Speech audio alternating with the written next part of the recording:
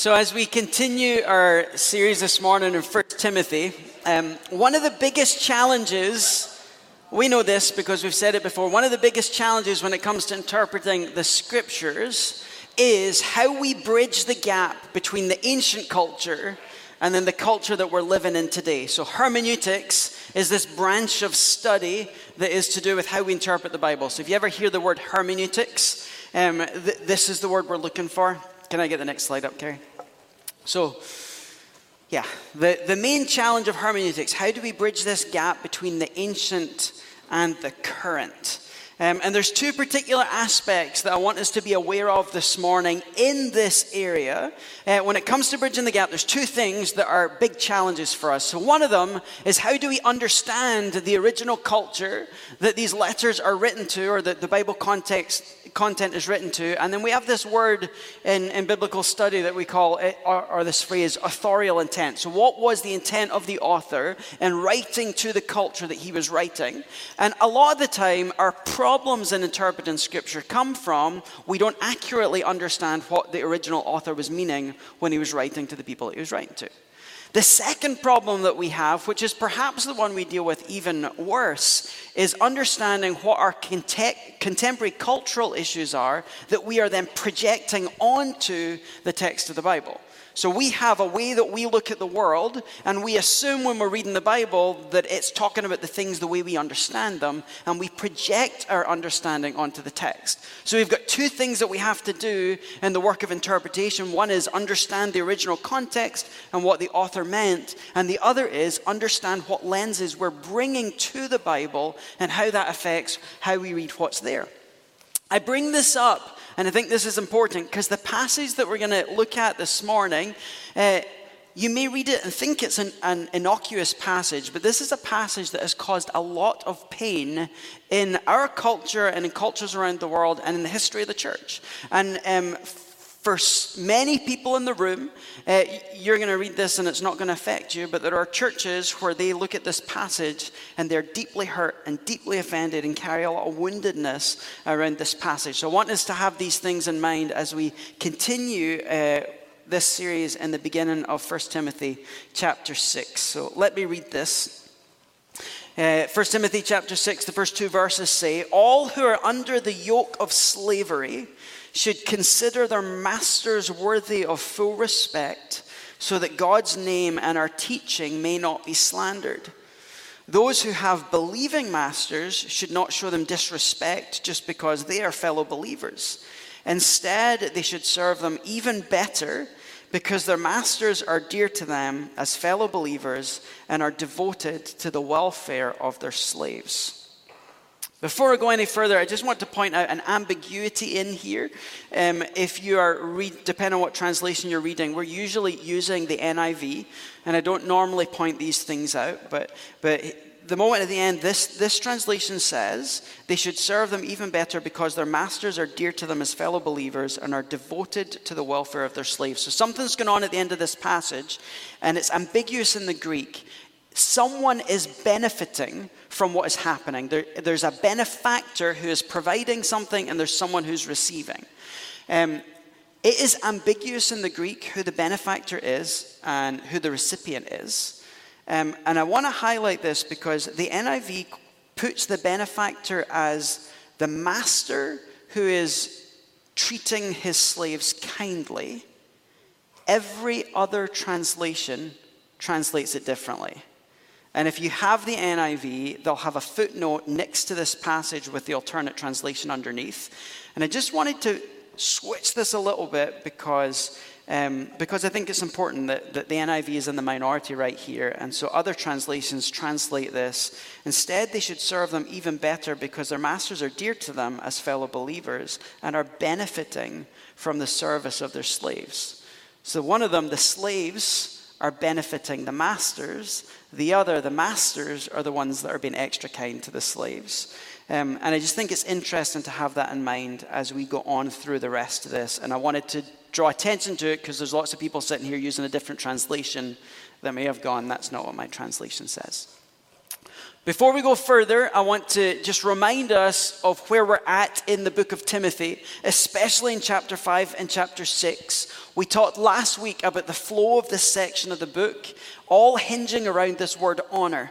And that's important for understanding what we're going to talk about. So the word honor is the organizing part of chapter 5 into chapter 6. And there are 3 verses that break this up. So under this command to have mutual respect and mutual honor for one another, Paul is then addressing Timothy to target 3 specific groups in the church that need some instruction about what it looks like to give honor. So in verse 3 of chapter 5, he's instructing Timothy, make sure the church is going to give proper honor and financial care and concern for the widows in that group. And 17 is going to make sure that the church is giving proper respect and financial support to the elders of the church. And then at this part, he wants to make sure that the slaves, for whatever reason, are giving proper honor to the masters that they are serving under. It's important to remember as we go on that this is a context of mutual honor. It's important to remember that it's in the context of addressing different groupings within the church. And I think that's helpful because this is not blanket statements so much as it is Paul to Timothy addressing specific needs that exist in their church because of specific problems that are existing within each demographic. Evidently, there are slaves in the church in Ephesus, and so Paul feels the need to address something about the attitude and the behavior of these slaves in this church. And I think it's also important to mention before we go on that Paul is not addressing or making statements about the value or the lack of value of the institution of slavery. So lots of people have an issue with this passage because they think this passage is saying that Paul is endorsing slavery and that's a good thing. Paul is not endorsing or speaking about the institution. He's addressing an issue that exists within their congregation. Does that make sense? Seeing some nods. Okay. I just wanted to make sure that was clear before we go further on. I said at the beginning, in bridging the gap between the ancient culture and the contemporary culture, one of the works that we have to do, the second one in the list, is understand what perspective we have that we're then projecting onto the text of the Bible. And so I want to share a couple of helpful commentators that just point out some of the things that we are often guilty of reading into a passage like this. So this is Osvaldo Padilla, who the Tyndale New Testament Commentary series. This is his comments on this passage. It says, in contrast to American slavery, ancient slavery was not based on skin color. Furthermore, especially in the case of Roman households, many of the Greek slaves were educated and taught the children of elite Romans to speak and read Greek with its highly regarded classical literature among the Romans. Horrendous things have happened in our culture here and in our history that were done under this banner of slavery. It's easy for us to read a passage like this that's talking about slaves honoring their masters and assume that context is what Paul is addressing in the ancient context, forgetting that some of the slaves are wealthy, respected, highly educated tutors. We can think of people like Daniel, who was raised up as a slave in Babylon and ends up becoming the right-hand man to the ruler of the kingdom. So slavery in the ancient context is not the same as slavery as it existed in recent history here in the US. We have to be careful we don't read that in here if we want to understand correctly. Another commentator, this is the Pillar New Testament commentary series. He says, since most middle-class urban households of the Roman world included household slaves, Parenetic codes, so these household codes, typically included instructions regarding a slave's conduct and responsibility. The congregation addressed by the instructions of 1 Timothy evidently included household slaves, which the reader should expect since slavery was integral to the economy of Roman urban society. Many slaves were well educated and exercised enormous influence in shaping the daily routines of the household. At the very least, Paul seems alert to the effect the gospel might have on working relationships between household slaves and their masters, which might in turn undermine the congregation's influence on the wider culture. There are many reasons. So again, contextually here, slavery was typically people stolen from a foreign land and brought here into forced labor. There were many other reasons in the ancient context that people were brought into slavery. Sometimes it was military conquest. And so people were taken from a land and they were brought in and they were given employment in the land as slaves. Sometimes it was someone voluntarily, sometimes I wish we could do more of this in our country. I'm in debt and I don't know how to get out of debt. I'm stuck in poverty. I'm going to sell myself to you as your slave for this season to clear my debts and get back to a place where my credit is zero and I can then begin to move forward. Sometimes it was children being sold into slavery, and sometimes it was a humanitarian benefit where kids that were being orphaned, rather than being left on the streets with no one to care for them, were brought into houses as servants in the house as a way of caring for them, providing for them, giving them meaningful work, knowing that slaves could work up society and end up being the right-hand guy to the leader of the nation. So we assume slavery is always unjust, but there were many situations in the ancient context where slavery as an institution could happen in a just and kind way, rather than just being negative. So I bring all of that up because as we're looking at a passage like this, some people, we just ignore the fact that it's talking about slaves and masters altogether, and we automatically assume it's talking about employers and employees. And some people look at this and have a real hard time with honoring the words of Scripture because it seems to endorse something that has caused so much pain in history. So we've got to acknowledge that. So I'm saying we've got to be careful with what we're projecting into Scripture. I said one of the ways that we do that are what these commentaries are saying of projecting our slavery here in the US onto the text. I think the other thing that we do in projecting onto the text that is perhaps worse is that we assume, because we live in Western privileged America, that slavery doesn't exist anymore. And so this is not an issue anymore. If you look around online, the estimate right now is that there's 49.6 million people in slavery around the world. At least a quarter of those are children who have been sold into slavery. I have gone back and forth to India a lot. I see these quarries where you have these women in these quarries. We've got a picture actually of some of these women. You have the next slide, Carrie.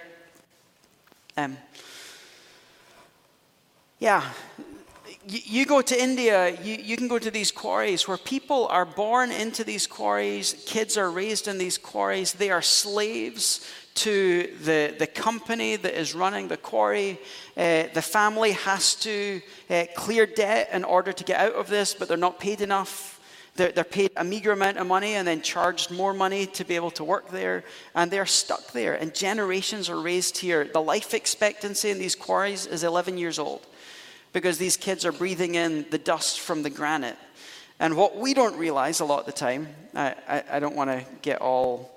I don't know the word for this, get on my soapbox a little bit, but watching some of this, we don't realize when we go to Home Depot to buy a granite countertop that children who are 10 years old are dying in India to get us the granite that we want for a house. We live in a place where we are so disconnected from the reality that people face.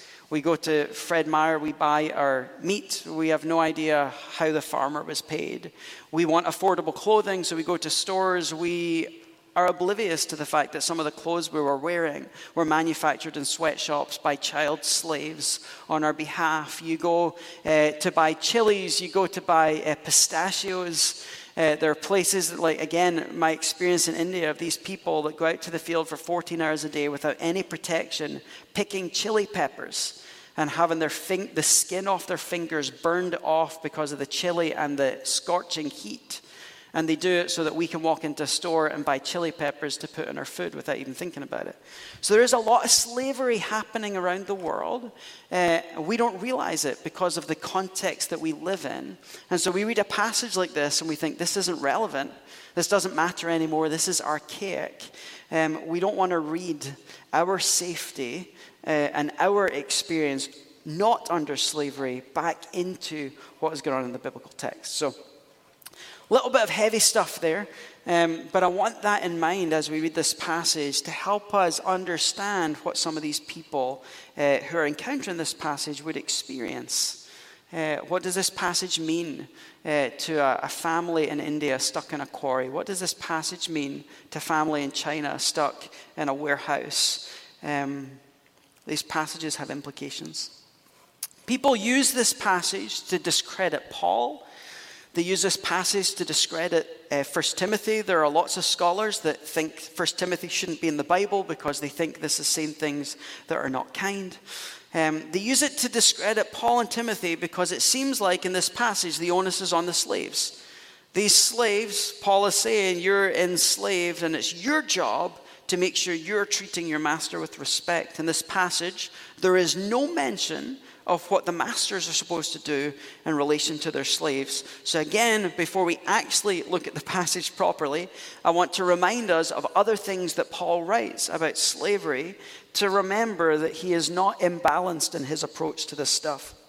So Ephesians 6, slaves, obey your earthly masters with respect and fear and with sincerity of heart, just as you would obey Christ. Obey them not only to win their favor when their eye is on you, but as slaves of Christ, doing the will of God from your heart. Serve wholeheartedly as if you were serving the Lord, not people, because you know that the Lord will reward each one for whatever good they do, whether they're slave or free. And masters, treat your slaves the same way. Don't threaten them, since you know that he who is both their master and yours is in heaven, and there's no favoritism with him. So just because you're high and mighty, he's not going to favor you if you mistreat someone under you. Household codes was a common part of writing in ancient Near Eastern literature. You expect whenever you encounter them talking about how to manage the household, is they're going to talk about husbands and wives, they're going to talk about parents and kids, they're going to talk about slaves. It was part of it. But what Paul understands that we continue to need to understand today is that the gospel always subverts the broken systems of the world when we live it properly. Paul was in a day and age where he couldn't say, overthrow slavery, because if they tried to do that, everyone would be killed. It would be like going to North Korea today and just telling them, just overthrow. They don't have the freedom that we have over here. But Paul understands, and we need to understand, that when we live the gospel the way it's supposed to be lived, it subverts the system, and as we've seen in history, eventually led to the abolition of something that was horrendous. Right into Philemon. You've got this interesting story where Philemon is this man in his household. His slave Onesimus runs away for whatever reason. The Onesimus ends up interacting with Paul, and Paul takes him under his wing, and Onesimus comes to faith. Onesimus helps Paul in the work of the gospel, and then Paul writes this little letter to Philemon to say, here's how you should now interact with your slave. So Paul says, I'm sending Onesimus, and look at Paul's heart for this person. I'm sending Onesimus, who's my very heart, back to you. I would have liked to have kept him with me so that he could take your place and help me while I'm in chains for the gospel. But I didn't want to do anything without your consent, so that any favor you do would not seem forced, but would be voluntary. Perhaps the reason he was separated from you for a little while was that you might have him back forever. No longer as a slave, but better than a slave, as a dear brother. He is very dear to me, but even dearer to you, both as a fellow man and as a brother in the Lord. So if you consider me a partner, welcome him back as you would welcome me. Paul, right? How would you welcome Paul if Paul was here today? Welcome this runaway slave back like you would me, and give him the honor that you would give to me. Paul clearly had in mind an upending of the institution of slavery as it existed then and did now.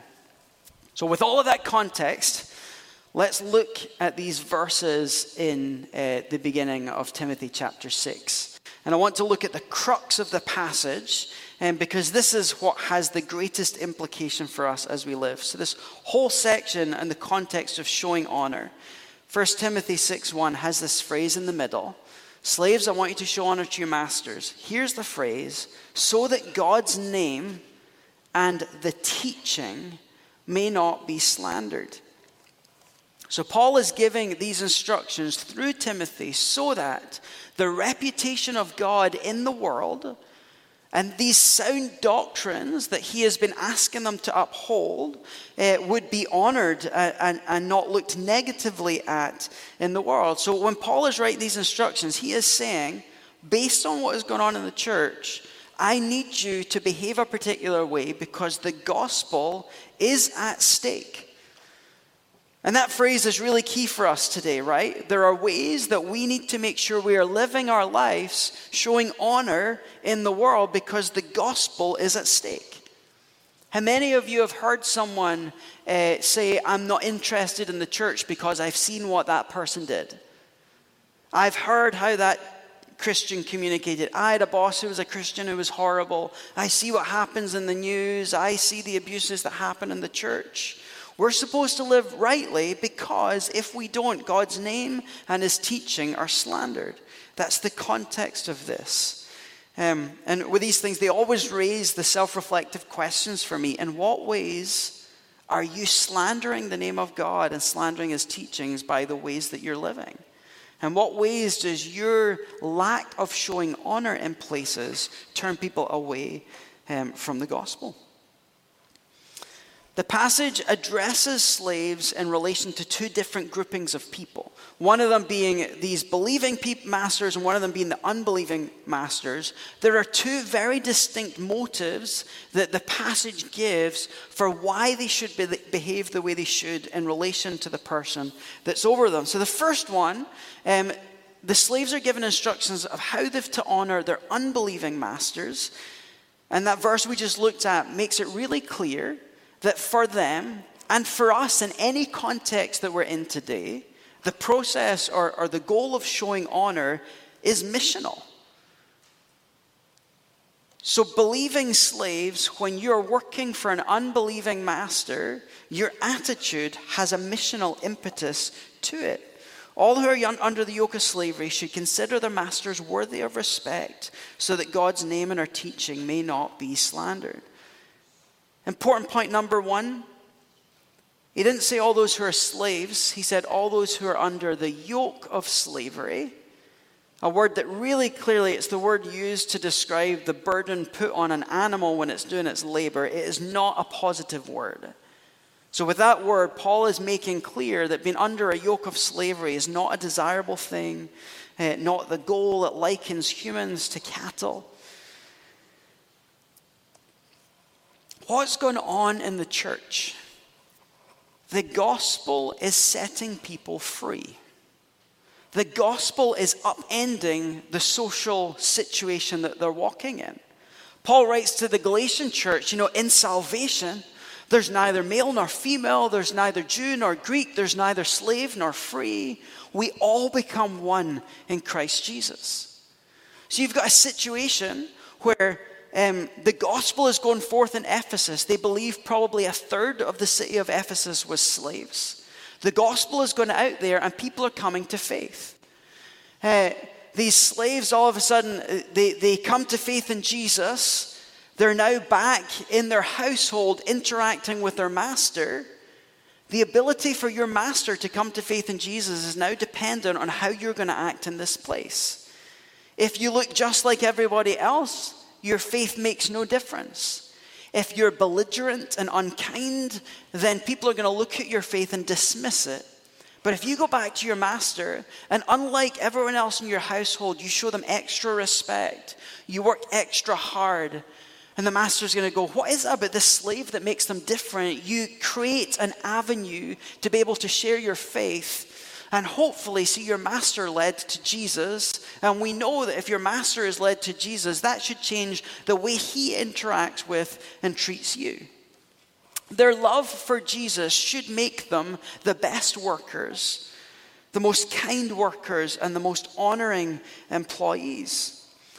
I always think it's important in these sorts of passages, especially the household codes in Scripture, that these are never scriptures that endorse or tell people that when you are abused, it is your lot in life to stay there. Wife, submit to your husband. So if your husband's beating you, you got to stay there because that's what honors the Lord. No.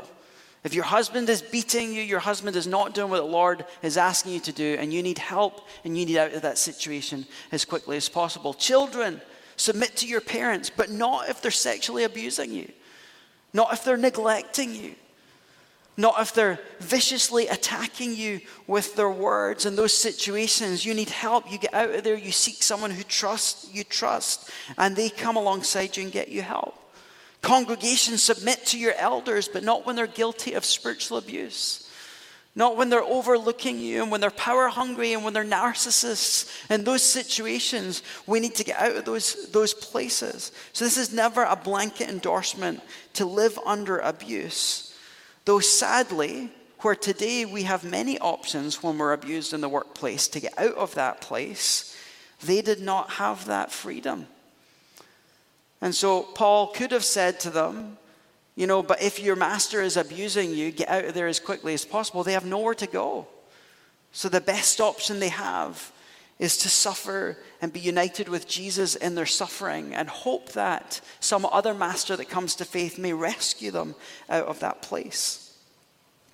Not a blanket endorsement to live under pain and suffering and abuse, but a call to missional living, deliberately submitting and showing honor, especially to people that didn't deserve it, and honor that the gospel would be seen to be fruitful in their lives and would hopefully lead them to Jesus. Toward unbelievers, the call was missional. Toward the believing masters, the call is familial. There's not a mission to lead these people to Jesus, but there's a call to allow the family nature of the church to govern how they live together. Those who have believing masters should not show them disrespect just because they're fellow believers. Instead, you should serve them even better because these masters are now dear to you as fellow believers and they're benefiting from your service as a slave. I mentioned the benefactor conundrum before. Is it the masters are now these wonderful benefactors to the slaves, treating them better? I don't think that's what Paul is saying here. Typically in those cultures, the higher, more influential, wealthier person was the benefactor to those in need. I think Paul has flipped the script here and is pointing out to them, you have come into a place where you're now the one that gets to bless them. You've always been the one at the mercy of their blessing. Well, now you get to love them as fellow brothers, not just because they're the ones that are providing for you. And you get to realize that in serving them, you benefit them by blessing their household so that you can be blessed in return. And if the master is a believing master and doing what Paul is instructing them to do, then that believing master, as his life is being blessed, will be passing more of that blessing and care onto the people underneath them. They've moved into a new relationship. Some of the things that I was reading were, I don't know if there's evidence of this, they were hypothesizing perhaps, that you have situations where in Ephesus you have these elevated slaves who are highly respected and influential in the culture that come to faith. And through the way they're living their life, they then become an elder in the church. And then after a season of time, their master comes to faith. And now their master is a member of the church having to submit to the eldership of their slave.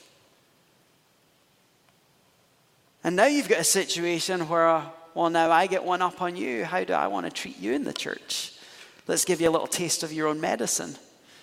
You made it hard for me. Well, no, I'm not going to come and pray for your sick people. No, we're not going to bless this thing that you want. No, we're not going to give you time.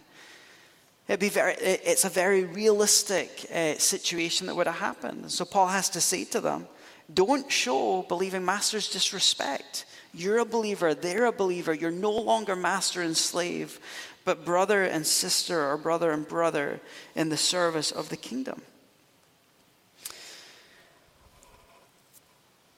I feel like the implications of this are really obvious when we say, what does this mean for us today? But let's draw out some of these implications.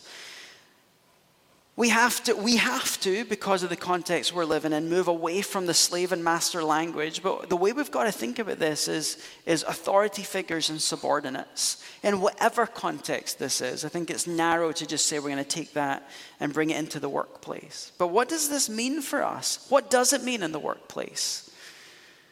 If you have a job and you're working for someone that's not a believer, whether they treat you well or not, your obligation as a believer is to serve them as if you're serving Jesus and try and be the best employee that they can have, so that by your actions, they will see that even though they mistreat you, that somehow you're kind to them.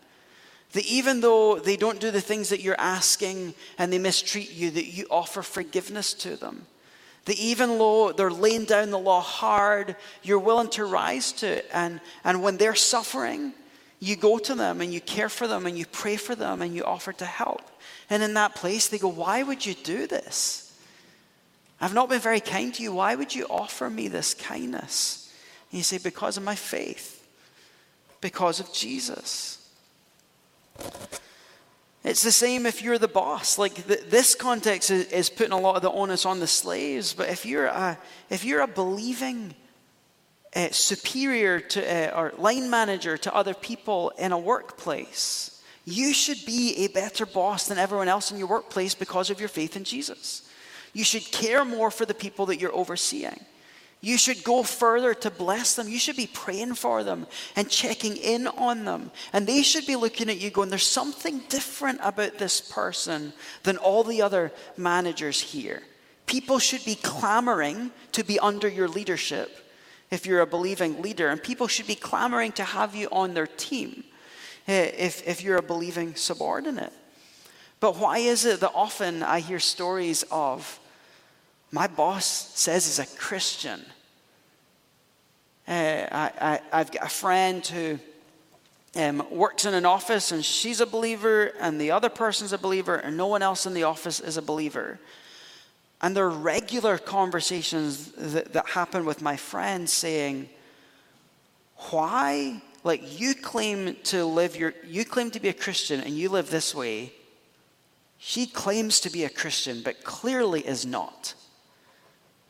If my friend wasn't there, this office's only taste of Christianity is this horrible person claiming to be a Christian and mistreating people. Let's move it out of the workplace. There are other places where we have to think about this with people that are over us or that are under us. What about in real estate? A believing landlord versus an unbelieving landlord should be far kinder, more sensitive to the people living in their house. And as a tenant, Christian tenants should be the best tenants that any landlord ever has. That you take care of the property better than other people. That you're not going to nickel and dime over every little expense. That you're like, I know this is stressful for you. I'm going to fix this for you. We should leave the places we live better than they were when we got there because we value Jesus. Think about it in the classroom. If you're a teacher in the room or have been a teacher in the room, God bless you. I don't know how people do it. And it sounds like it's getting harder and harder to be a teacher. Christian teachers should be the best teachers in our school. They should be the kindest to the co-workers, the most helpful to the administration, the more loving and supportive to the kids. But oftentimes, those teachers are the ones that are said they're too strict, they're judgmental, they're critical, they're rude. And then as kids in classrooms and students in colleges, Christian kids should be the ones that the teachers are looking at thinking are the best and the kindest and the hardest working and the most respectful. We can move on. We can think of interacting with law enforcement officers. Christians should be the favorite people that they interact with. Christian police officers should be the most just because they understand the justice of God. TSA agents, we're heading to Honduras. How many times as a Christian have you gone through an airport and been unkind or short with someone in the line in front of you that cut you off going through the scanner, when flights are delayed and you're on the phone to someone and you're being unkind to people, as Christians, we should be the ones that are kindest to the TSA agent as we walk through. And if you're a TSA agent, you should be the kindest TSA agent that we ever encounter as we walk through the airport. But something has gone wrong in our society when there is no quantifiable difference or qualitative difference between someone who's a Christian as a manager or someone who's a Christian as a worker and those who are of the world and don't know Jesus. We've got to do things differently. I thought about throwing up some videos at this point, affectionately called the Karen videos. You know the ones. Some of them, you're like, well, I don't want to trod on political toes, but we just came through a season where some of the videos were shocking, where people walk into a store and berate an employee and say, I'm a Christian, I have freedom. And then chew out people, spit in their face, throw things off the countertops. And I'm like, your fruit doesn't tell me you're a Christian, your words do. Like, sort of. But if that's someone's impression of what it is to be a Christian, they should want nothing to do with Jesus or the church. Our sense of entitlement, our mistreatment of people, the way I see some Christian people treat servers in restaurants. Has anyone in here been a server? Yeah, a few people that are servers or worked in that industry. I hear all the time that servers hate working Sunday because the crowd that comes in after church on a Sunday is the worst group of people to wait on. They are the rudest, the least kind, and the worst tippers. Something is wrong when we as Christians are the ones that people fear and avoid rather than the ones that people come to for support and help.